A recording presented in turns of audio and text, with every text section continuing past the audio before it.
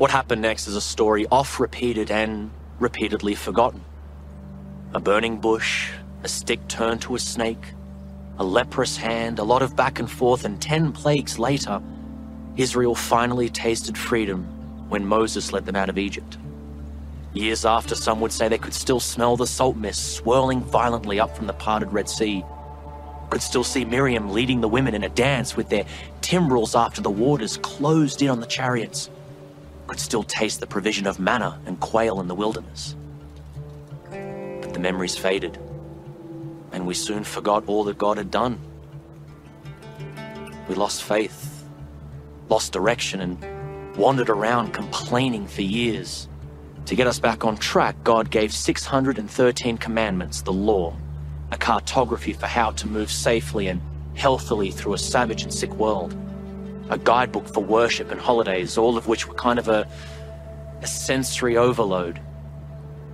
Incense in the tabernacle, the smoke of burnt offerings on the altar, the blasting of trumpets, the eating of bitter herbs in the Passover feast. After many wars and heartaches and miracles, God's people at last made their home in a land flowing with milk and honey. A boy who spent his days in the field with sheep played the harp before a brooding king. He later exchanged the peat animal stink in his hair for the cinnamon and cassia aromas of the holy anointing oil poured over his head when he himself became king. It was later foretold that a very special king would come from the line of David who would save us from our oppressors once and for all. People took this very literally, which led to a lot of confusion, and in general, having earthly kings was a headache that ended in disaster. Remember those inimitable luminous eyes we talked about at the beginning? The ones that can wander? They did. Under a series of bad kings, they drifted to and worshipped false gods of the surrounding nations, Baal, Ashtoreth, Dagon, Marduk. They tempt us still to this day, we just call them by different names.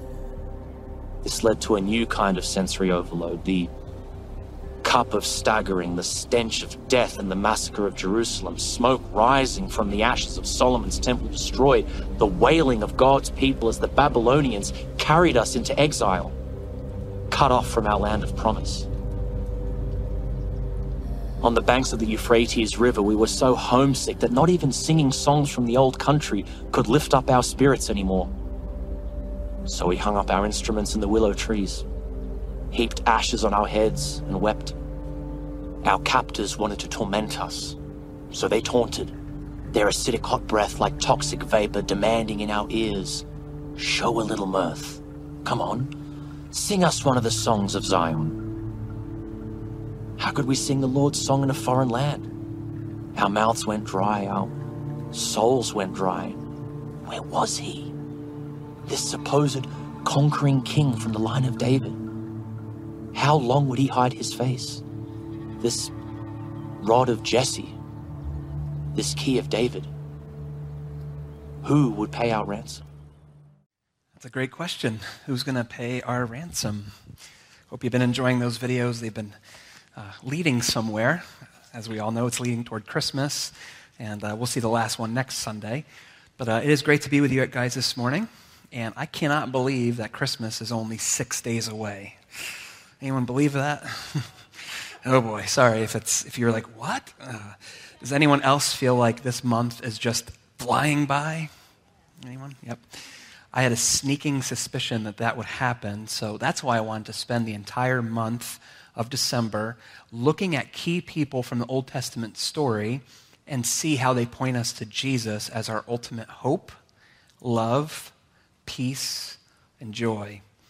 So, picking up where we left off, we're going to continue our Advent series today by looking at how Joseph, Moses, Joshua, and David show us that Advent is about peace and joy. So let's pray, and then we'll dive in. Father, thank you that we can gather again in your name. Thank you that we can gather as the family of God to open your word, to sing songs to you, to fellowship together. And I just pray that your Spirit would superintend this meeting today, our meeting together, and as the word is open, that your Spirit would please give us illumination, to help us to see you through these scriptures. I pray that you would open our eyes and open our ears and open our hearts to hear what it is you're saying to us, because you're always speaking. I pray that we would hear what you're saying. And Lord, I pray that we would join in with the angels celebrating that Christmas is all about Jesus come. He is peace. He is joy. He's what we're looking for. And I pray that you would drive that point home to our hearts today, and that you would help us remember that the season, that Christmas, that Advent is all about you coming into this world to save us. So we thank you for that. And as we look at these different people from the Old Testament, I pray that your Spirit would just open our eyes to see how they point us to you, and that we'd be able to, as we just sung, come and adore you because you're worth it. So thank you for our time. We give it to you and say, lead on, Lord, in your name. Amen. All right, so where we left off last time was Jacob wrestling with the pre-incarnate Christ. And after that, the story shifts to his favorite son, Joseph. So right off the rip, we need to notice something, that Jacob is a man in process, just like us.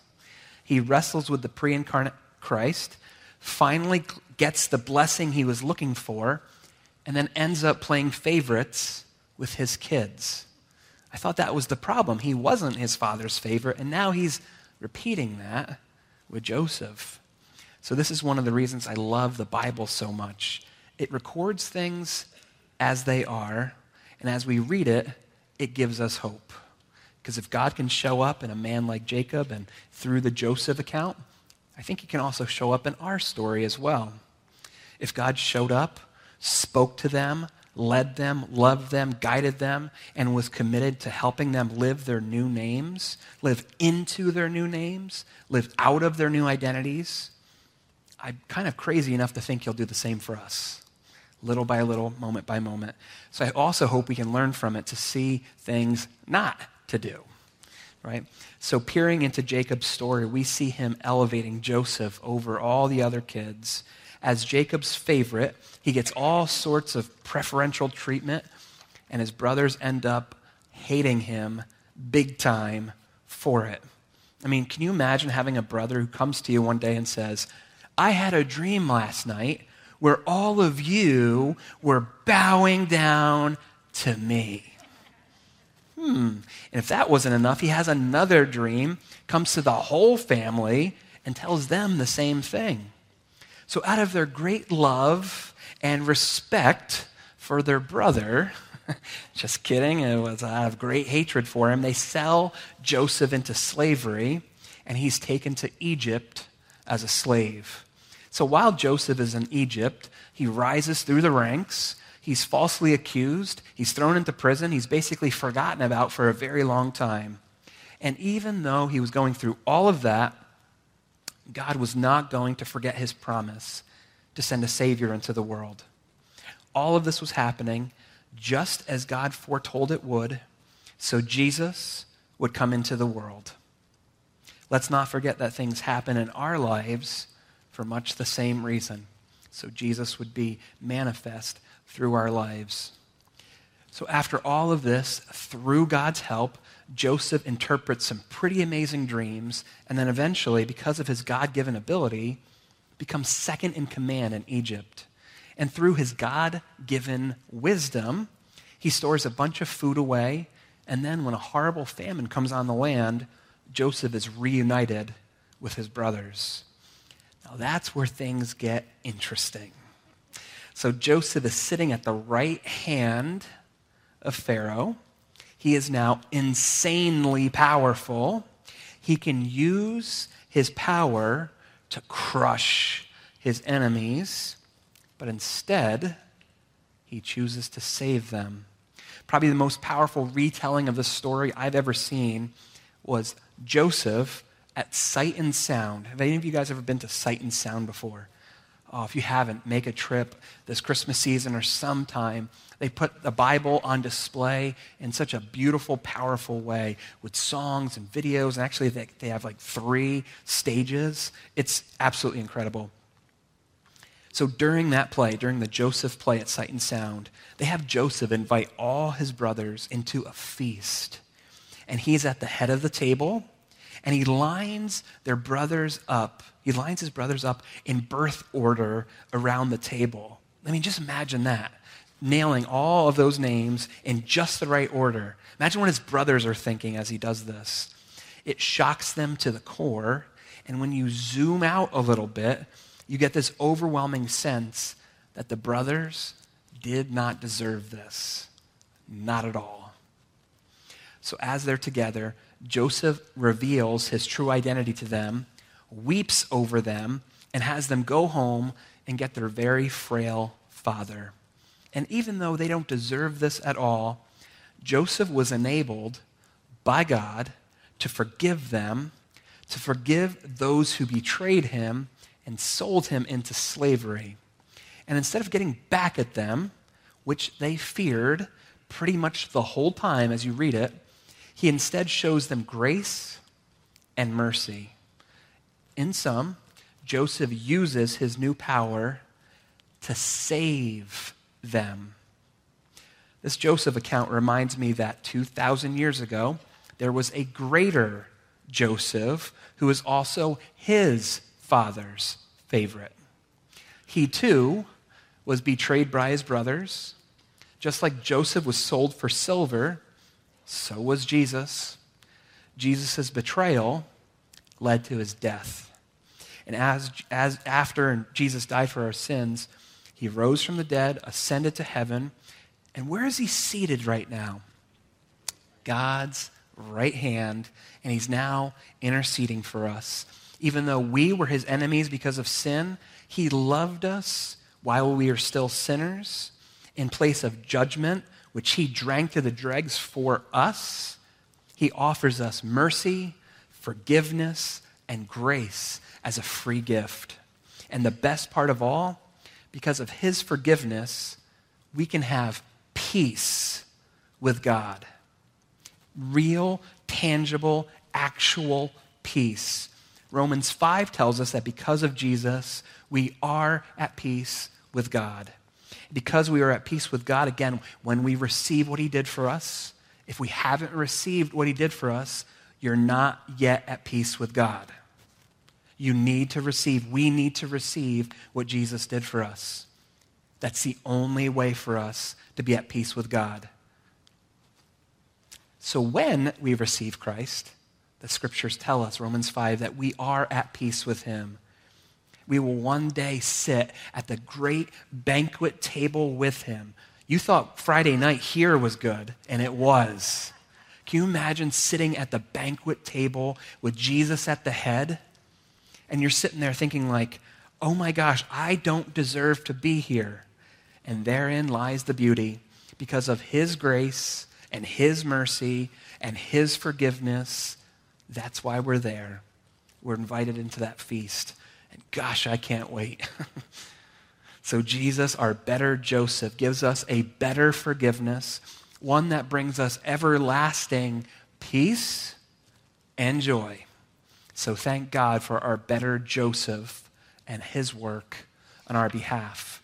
So not only do we see that Advent is about peace and joy through the life of Joseph, but now, number 2, we're going to see the same thing through the life of Moses.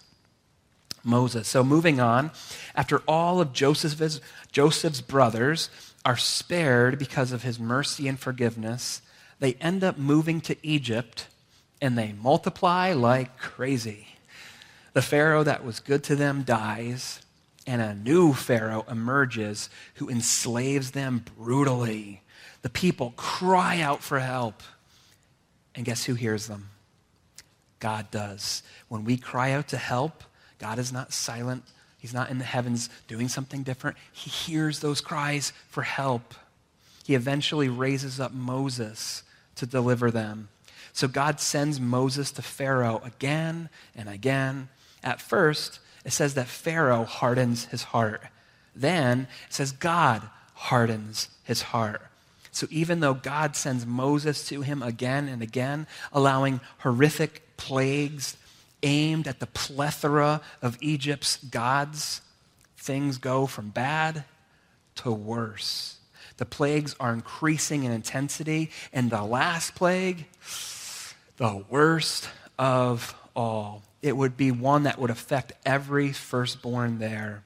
So Moses is told to have the people take a perfect lamb without spot or blemish and sacrifice it at twilight. They are to take the blood of the lamb that died in their place, take the blood of the lamb that died in their place, take the blood of the lamb that died in their place, and put it on the doorposts above and around.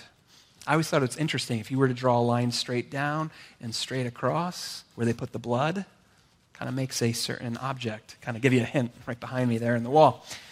So they take the blood, smear it above and around the doors, and that was the only way for God's wrath to pass over them. For when God saw the blood, his wrath would pass over them. If he did not see the blood, the firstborn was killed. So as the Israelites are hunkered in their homes, trusting in the blood of a lamb that was shed in their place, Pharaoh and the people ignore it to their own peril. Now, with dead firstborn people everywhere, Pharaoh finally lets them go. But again, he changes his mind. It's kind of like this guy is a glutton for punishment. I don't understand, but he chases them right to the shores of the Red Sea. And with a wall of water in front of them and crazy, insane, angry army behind them wanting to kill them, Israel, this people of God, are in a real predicament. And they're going to need a miracle to get out of it. And guess what? God does yet another miracle. He makes a way where there is no way. Take a look at Exodus 14. This is what God does, starting in verse 21. Then Moses stretched out his hand over the sea, and the Lord drove the sea back by a strong east wind all night and made the sea dry land, and the waters were divided. And the people of Israel went into the midst of the sea on dry ground, the waters being a wall to them on their right hand and on their left. The Egyptians pursued and went in after them into the midst of the sea, all Pharaoh's horses, his chariots, and his horsemen. And in the morning watch, the Lord, in the pillar of fire and of cloud, looked down on the Egyptian forces and threw the Egyptian forces into a panic, clogging their chariot wheels so that they drove heavily. And the Egyptians said, "Let us flee before Israel, for the Lord fights for them against the Egyptians." Continues. Then the Lord said to Moses, "Stretch out your hand over the sea, that the water may come back upon the Egyptians, upon their chariots, and upon their horsemen." So Moses stretched out his hand over the sea, and the sea returned to its normal course when the morning appeared. And as the Egyptians fled into it, the Lord threw the Egyptians into the midst of the sea. The waters returned and covered the chariots and the horsemen, all the hosts of Pharaoh that had followed them into the sea. Not one of them remained. But the people of Israel walked on dry ground through the sea, the waters being a wall to them on their right hand and on their left.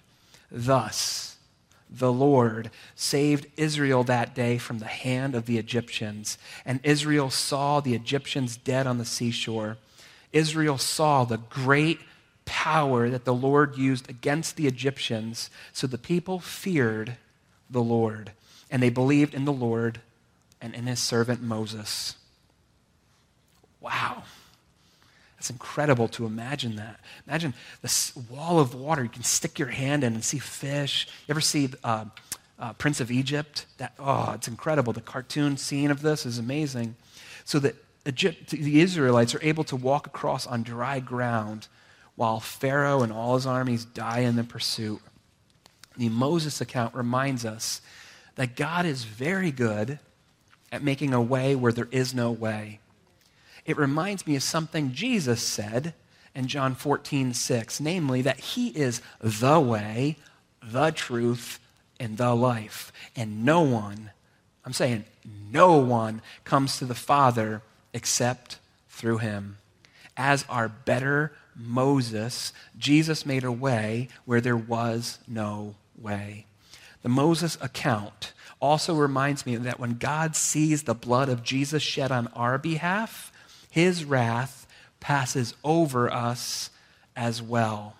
But like any Christmas present, you have to receive that personally. He's done it. He's done all the work required to get us right with him. But like Christmas, we got to receive that present personally. If we don't, his wrath remains over our sin, and it will separate us from him forever. That's a crazy thing that God saved us from, but it must be received. And his rescue to us and for us is a rescue that brings us eternal peace and joy. So before we move on, by accepting Jesus' death on our behalf on the cross, what he did for us there, not only has God's wrath passed over us, but he's adopted us into his family forever. God is now our Father. He's our Abba. He made a way where there was no way. The salvation that God provided through Moses, as we read it, it's awesome. It's incredible. But what greater salvation he offers to us through the blood of Christ. Because of his blood, nothing can separate us from his love. We are his, he is ours forever. And that kind of love creates a peace in our hearts and a joy that's inexpressible, doesn't it? That's the place where we say, yes, yes it does. So after such an amazing rescue, God takes the people to Mount Sinai and gives Moses the 10 Commandments plus 603 other commandments for a grand total of 613 commandments. That's a lot of commands. These commands have very specific directions about how a holy God could dwell in the midst of a sinful people. They included directions for building the tabernacle, for sacrifices, for feast days, and basically for their whole life with God. So the trip from Mount Sinai, where they got those commands, to the border of the Promised Land was supposed to take 11 days. But after whining, complaining, grumbling, and not believing God, Moses and the people disobey God and then travel in the wilderness for 40 years. 11 days to 40 years. Any of us been through that before? Not fun. So Moses gets to see the Promised Land, but he dies before he enters it. And it is his replacement that takes them into the Promised Land. So not only do we see that Advent is about peace and joy through the life and the account of Joseph and Moses, but now we see it through the life of Joshua, number 3. Moses couldn't lead the people in, and Joshua does. I love that. Think about that from a bigger perspective. Zoom out a little bit. When we think of Moses, we think of him through the lens of getting the law from God. So think of it. Moses equals law. We think of Moses, we think law, 10 Commandments. But Scripture is really clear that the law can't save us. It gets us to the border of the Promised Land, but it can't get us into it. Galatians 3 unveils this a little further. Galatians 3:23 says this: "Now before faith came, we were held captive under the law, imprisoned until the coming faith would be revealed. So then, the law was our guardian until Christ came, in order that we may be justified, declared righteous, through faith. But now that faith has come, we are no longer under a guardian, for in Christ Jesus you are all sons of God through faith." So if the law can't get us in, what or whom can get us in? Enter Joshua. Love the book of Joshua. He takes them in. And many years later, a greater Joshua would do the same thing for us. not just into a temporal promised land, but one that would never, ever end. And by the way, the meaning of Jesus' name is God is salvation. And that's exactly who he is and what he's done for us. Through his perfect life, death, resurrection, and ascension, Jesus, the greater Joshua, offers us a peace and a joy that never, ever ends through him. But that peace and joy is only found in him. You can't have peace and joy apart from him. They are in him. You get him, you get them. You don't have him, well, you don't got peace and joy. So where are we looking to these days for peace and joy? Lasting peace and lasting joy are only found in the everlasting one, our greater Joshua, Jesus Christ. So where are we looking to these days for peace and joy? There's a better source, and it's in Christ. So not only do we see that Advent's about peace and joy through the life of Joseph and Moses and Joshua, but now, number 4, we see it finally through the life of David. Any of you guys here like David in the Bible? He's awesome. But he's a man in process, just like all of us. So after the people are in the promised land and finally have a modicum of peace, during the period of the judges, the people forget God over and over again. Like I've said before, reading the Judges makes you want to bang your head up against the wall. Don't do it too hard. It may have lasting impact, but it does feel like that when you're reading that book. So they forget God. An oppressor comes. They cry out for help. God sends a deliverer to them.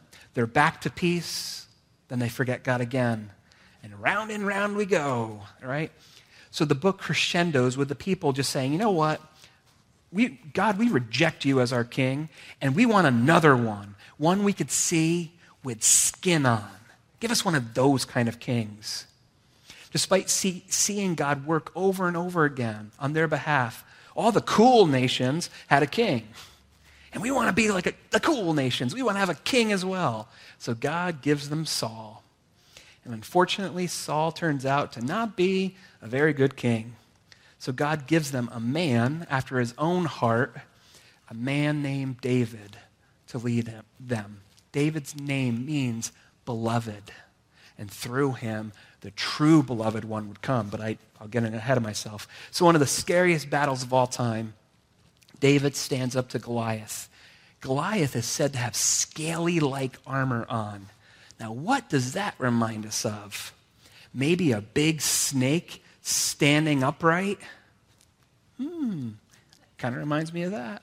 When I heard the story growing up, I heard over and over and over again that we were David, and Goliath was anything that stood in our way. So face your giants, take them down. But if we're honest, I think the scared Israelites quaking in their boots is a way better representation of us. We need a mighty man to step up in our place to fight the biggest battles that we can never fight and win on our own. Enter David. Just like every other character we've seen so far, he represents the greater David to come. More on that in a minute. So with 5 smooth stones in his hand, he runs at the giant. And the giant, again representing Satan, is spewing all sorts of venom at David.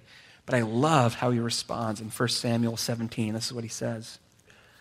Then David said to the Philistine, "You come to me with a sword and a spear and with a javelin, but I come to you in the name of the Lord of hosts, the God of the armies of Israel, whom you have defied.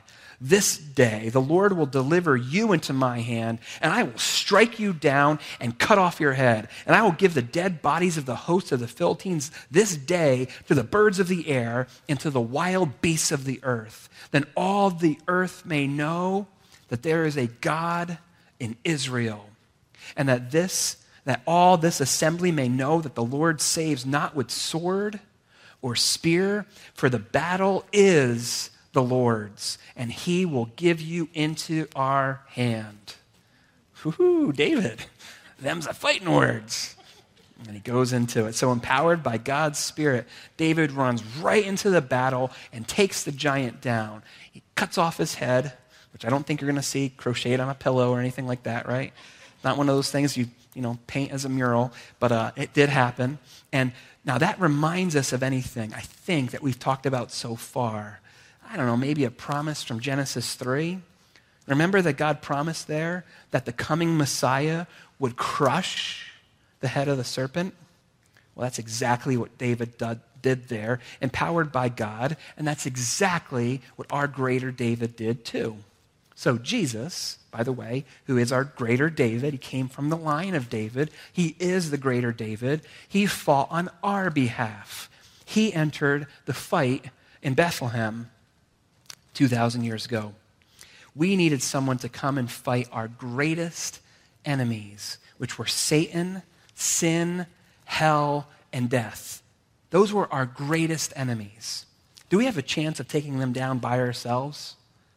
No, we don't. Can you take down Satan, sin, hell, and death on our own, with our own strength, with our own wit, with our own strength and determination? No. The answer is no. We needed someone who would step into our place and take those enemies down. And Jesus ran right toward our giants and took them down. Jesus beat Satan, sin, hell, and death through his perfect life, death, resurrection, and ascension. And when we trust him, we are now in him and he is in us. So his victory becomes our victory. Because of his victory, we have peace with God and joy inexpressible. So before we move on, by seeing Jesus take down our greatest giants, I think it reorients how we think about our lesser giants. If Jesus beat the greatest giants of all, can't he also in us, with us, through us, be our lesser giants as well? So what kind of giants are in your path right now? What kind of giants are standing in our way? If Jesus is the giant slayer and has beaten our greatest giants, will he not also with us, in us, through us, take down our lesser giants as well? But there's a cooperation that he invites us into. So what sort of things are giants in our path right now? My hope is that as many times as we need to, we run to our giant slayer and ask him for help to live in his victory. Is this a one and done kind of thing? Oh, I did that back in the 80s. Jesus helped me take him down back then. Well, it's 2021, right? We go to him and go to him and go to him and go to him, and he doesn't get tired of us coming to him and saying, Lord, I need help with this next giant, whatever this next giant is. You've already taken down my biggest and worst ones. Now help me with this one. So what is it for us? It's not a one and done kind of thing, but it's an invitation for us to come again and again, as many times as we need to. Like we saw in the video before the message, the Old Testament story ends with Israel having David and then Solomon as their kings. Well, after Solomon, though, things get pretty messy. Israel breaks into two groups, 10 tribes of Israel and 2 tribes of Judah. Israel has 19 kings over them, and none of them are good. God speaks over and over again to them through the prophets, inviting them back to peace, back to joy, through repenting and returning to him. And they refuse, and they go into exile. Judah, the southern kingdom, has 20 kings. 8 of them are good, so they last a little longer. But they take the same path as Israel. Their temple is destroyed, which is horrific, and they go into exile as well. But we have a God who doesn't give up on his promises. Our God made us a promise in Genesis that he was going to send a sin crusher into the world. He's not going to forget that. He doesn't forget his promises, and he won't do that for them either. He is the covenant-keeping God, a God who would bring his son into the world to save us, and who did that perfectly. So even though they're in exile, God reminds them of that over and over again. He brings some of them back into the land. They rebuild the temple, which isn't as good as Solomon's temple, but at least they have one. And they rebuild the walls. And that's where the Old Testament story ends, with God's people waiting for God's promised one to come. And I think that's a fitting ending for us as well, because Christmas Eve, we're going to see him come. And we're going to see what he came to do for us. And it's going to be incredible. So, as we wrap up our time together this morning, I said a few times now that I wanted to look at the themes of Advent through the lens of the people of the Old Testament. And I hope we've seen that every story in the Old Testament whispers his name. Actually, probably more accurately, shouts his name. Right? Through Jesus, we have hope. Real, lasting, and living hope. Through Jesus, we have the kind of love that thrills us to the core that can be restored in him. Through Jesus, we have peace with God, a peace that never, ever ends. And through Jesus, we can know a joy that's beyond words. So with Christmas only, 5-6 days away, may we remember the greater covering for our sins. May we remember the one who has left his home in heaven to come to this world. May we remember the one who is a better sacrifice for us. May we remember the one who gives us a better identity in him, the better blessing we've been looking for our entire lives. May we remember there is a better forgiveness through him and a better blood that causes God's wrath to pass over us. May we remember the better Joshua who brings us into the everlasting promised land, the better giant slayer alive in us, the one who has beaten our greatest enemies and will beat our lesser enemies as well. And family, may we remember that Jesus is coming into the world. He came into the world as a baby to be the best gift we ever could receive. Advent is about hope, love, peace, and joy, all found in Jesus. Let's pray. So, Father, I want to thank you that we can take a look at your Son through this flyover of the Old Testament.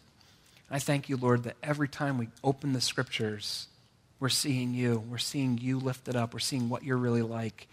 I pray, Lord, that as all of us, as we read the Scriptures, that would be our guiding principle, that we'd see you there, that we'd interact with you, that you are Emmanuel, God with us, that we would talk to you about the very things we're reading, that we would ask your Holy Spirit to brag on you, that we would let your Spirit open our eyes to see you in all of Scripture.